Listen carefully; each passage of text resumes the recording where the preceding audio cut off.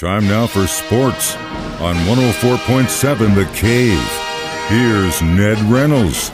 Mike, the intern, Ned Reynolds, in the studio. It is Red Friday. Before Ned leaves here, I'm going to paint him entirely red. He doesn't know it yet, but we've got two guys waiting outside with buckets of red paint. You're not leaving this place without being red covered from your head to your toe. Last night, pretty much everyone in the league who were voting for the MVP, minus two guys. One guy voted for Jalen, one guy voted for Josh. The rest voted for our quarterback, number 15, Patrick Mahomes, the MVP in the NFL. I want to thank God for giving me this platform and putting so many amazing people around me to help support this dream I've had since I was a little kid. Without him, none of this would even be possible. To my wife, Brittany, my baby girl, Sterling, and my son, Bronze. This crazy life that we are living means nothing without y'all, keeping me balanced and making me appreciate every single day. No matter how I feel coming home, y'all bring me joy and make me appreciate the time that I get to spend with y'all. It's pretty cool stuff. He's a smart guy and certainly deserving. If I'd been voting, he would have gotten my vote. I told you that a long time ago. He's the best player in the NFL. No question about that. And without making a prediction, which I'm not going to do till Ned talk, I think the Chiefs are the best team in the NFL, which is not a prediction. That is a perception. And I think it'll be a very good game on Sunday. But yeah, it's very nice, and Patrick Mahomes is the MVP. Hey, make no mistake about it, he's the deserving one. It's good to see, but we really would rather have a win on Sunday. The 24 of the nation's NFL media reporters, the majority of them are favoring the Eagles right now, aren't they? They are. And if you count the numbers of media people, and you're right, there were 24 who were polled. It was 13-11 for the Eagles, and it is by two, yeah, that's really immaterial.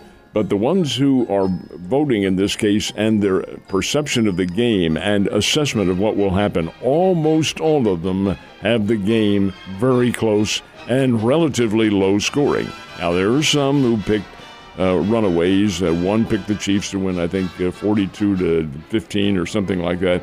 And another picked the Eagles to run away with it, 35-17 or some score of that nature. But most are in the 20s, 24-21, 28-24, games like that. And that's really how I feel it's going to be. I think it'll be a close game and a very well-played one. These are good teams. This is not a fluke that either one of them's there. They're the best teams in the NFL, but again, I'll stand by my statement that the Chiefs are the best team. Again, we'll see what happens. Hopefully they can prove it on the field. What's the over-under right now? The over-under has gone up. It was 49.5. It is now 51.5. Now, 51.5 in college football is pretty much the average. Pro football, it's a little bit different. I'm going under with this one. I think the score will be below that. And the over-under, folks, is the total score of the game. And it's one of the betting props that you have. If you go over it, you win. If you go under it, you lose. Or win, I should say. So it's 51.5 is a lot of points. But when you add them all together, is it really that much? Well, like a 25-20, well, that's not there. That's where I see the game going. Maybe 28-24, maybe 30-25, which would put it again right at the cusp. So there are any number of variables that are going into it. But I would, if you're playing that prop, I would go under it. Yeah, I don't know, but the Chiefs are still the underdogs. It's a pick 'em 1.5 right now. That's pick 'em. Yeah, but Eagles getting a little bit more of that money. So what are your thoughts on the decision by the University of Texas and Oklahoma? Not surprised and yet a little surprised. The original agreement for Texas and Oklahoma to bolt the Big 12 and join the SEC was for 2025. It's now going to happen 2024, 1 year before. There was some thought that those schools might pull out and do so ahead of time, but they have to pay a fine. And I think the fine or a departure fee is what they call it. It's about $100 million. That's a lot of money. But you know what, Mike? It is made up by what they're going to get in the SEC as far as their remuneration is concerned. It is massive. The SEC is one of the wealthiest conferences in the country, if not the wealthiest. And these schools get a lot of money from TV, from just the general revenue agreement. It wouldn't be at all surprised to see them make that up in 1 year. But Texas, Oklahoma, forget the schedules for 2024. They're going to have to be revised because they will be playing in the Southeastern Conference. God, that's going to be crazy. Season. Now, next year, 2023, it remains intact.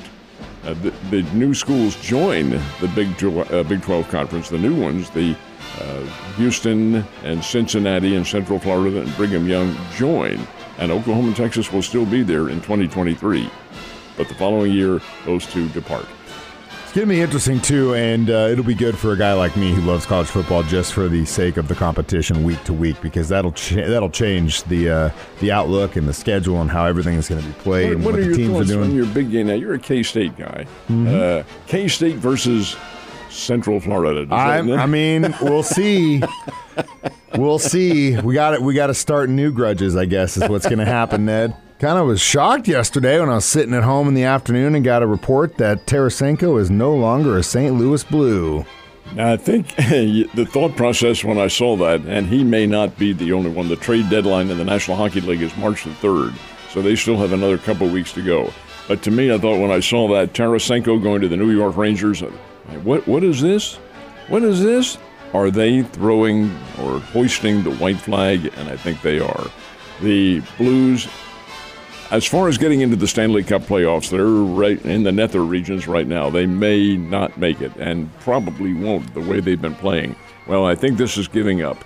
And with the 31-year-old all-star on your team who is capable of, when being traded, getting a lot of wealth for the Blues, let's do so. And they did. They sent him to the Rangers. The Blaze kid who they got back, and that's what it's being returned because he is a former Blue, and a prospect thrown in there as well. Now, there may be some others. The Ryan O'Reilly is going to be a free agent at the end of, I think it's next season is when he's a free agent. So you can get something for him now. He may go, but this looks like a house clean to me. It's unfortunate because I love Tarasenko. I thought he was a great addition to the St. Louis Blues. But yeah, I think you're right. I think they can see the writing on the wall, and for some reason the team just doesn't have it this year, which is unfortunate. But you couldn't say the same thing about the Lady Panthers, man. They're having a hell of a season, aren't they? They are only 22-1. So they got OW yesterday, right? They did. They defeated the Maryville team 81-57. Not such good news for the men. Boy, the Panthers, the Drury male Panthers, are really having troubles this year. They're 7-16 on the year. Lost last night to Maryville 74-57. Those games were here in town. Lady Panthers, folks, are number 2 in America. And you look at their record, 22-1. Who in the world beat them? Well, it just so happens that the number 1 team in the country beat them, Ashland, and that was a tournament game back in the holidays, during the holidays, here in town, and Ashland won it by 1 point. If those two are to play again, and I think they will, but it will not be for the national championship because it just so happens that they are in the same region. So it would be a regional championship, and that's the way things break down. It does happens in prep sports. It happens in the pro sports. That's why I've always said seed the teams and then have them play regardless of where you are geographically. But in this case, Drury and Ashland are very good basketball teams, very, very good teams. And I wish the Panthers a lot of good, like Lady Panthers. They are well-skilled, well-drilled. Molly Miller did a great job with them. Now Amy Egan has taken over, and she's continued that legacy. They're good players. Yeah, and they're definitely not getting enough credit. So if you like basketball, go support them next time they're playing in town. All right, big day on Sunday. Ned Talk starts when? Ned Talk will start at noon here on The Cave, and this is about 5.5 hours ahead of time. But that's fine. That's the way the network works out. So we'll be on from 12 to 1, and we'll be doing our thing. We'll have the crew in here. We'll make our predictions on the game. We'll talk about, yes, the Super Bowl. That'll be the bulk of the conversation. But we'll have other subjects to talk about as well, as we do on Ned Talk. And then following the Super Bowl, we'll continue. Of course, we go back to our regular noontime schedule then, and we'll talk for 1 hour, and we'll cover everything, which we always do. So, yeah, Ned Talk after this weekend will return noon on Sunday, every Sunday. Don't miss out on that. And you can always download it as a podcast. But like you said, noon to 1, Ned Talk will be in Westwood 1 coverage from about 1 to 3 with their Super Bowl preview and everything there. And then we flip over with the Chiefs Radio Network, get their pregame. Then we flip back to Westwood 1 for the bulk of the game. And then following the conclusion, we'll be back with the Chiefs Radio Network. I tell the folks, just for the heck of it, how that happens. What kind of switches do you have? We have a very talented engineer here named Corbin Campbell who makes it happen. I just get the instructions from the companies and tell them, hey, this is what we need, and he makes it happen. There's a lot more into it. We got to. I write. There's there's a lot into setting up a satellite broadcast, but I'm part of the fun. So but that's there a good is thing. a physical switching that has to take place. No, not necessarily, because we know as far as going into the game when all those switches will happen. The problem is you don't know when the end of the game is going to happen. You can say it'll probably be around 9:30, maybe. Usually it's about 4 hours. They bleed that Super Bowl as long as they can. 9:30, 10 maybe, depending if it goes OT, who knows. But again, you don't know. So that is the one that has to be flipped in real time. The folks might be interested in knowing. Suppose, now Ned Talk is done live. We are here in the studio when that happens, noon to 1. So suppose I get carried away and start going into a soliloquy of some sort. And what happens if we run over the time? What would happen on the air? Joe's going to tell you to shut up, old man, and then he's going to hit the button. Or I'm going to be calling him and saying, tell the old man to shut up. We got to go. Him off. Get that satellite. Let's go. Speaking of which, go Chiefs.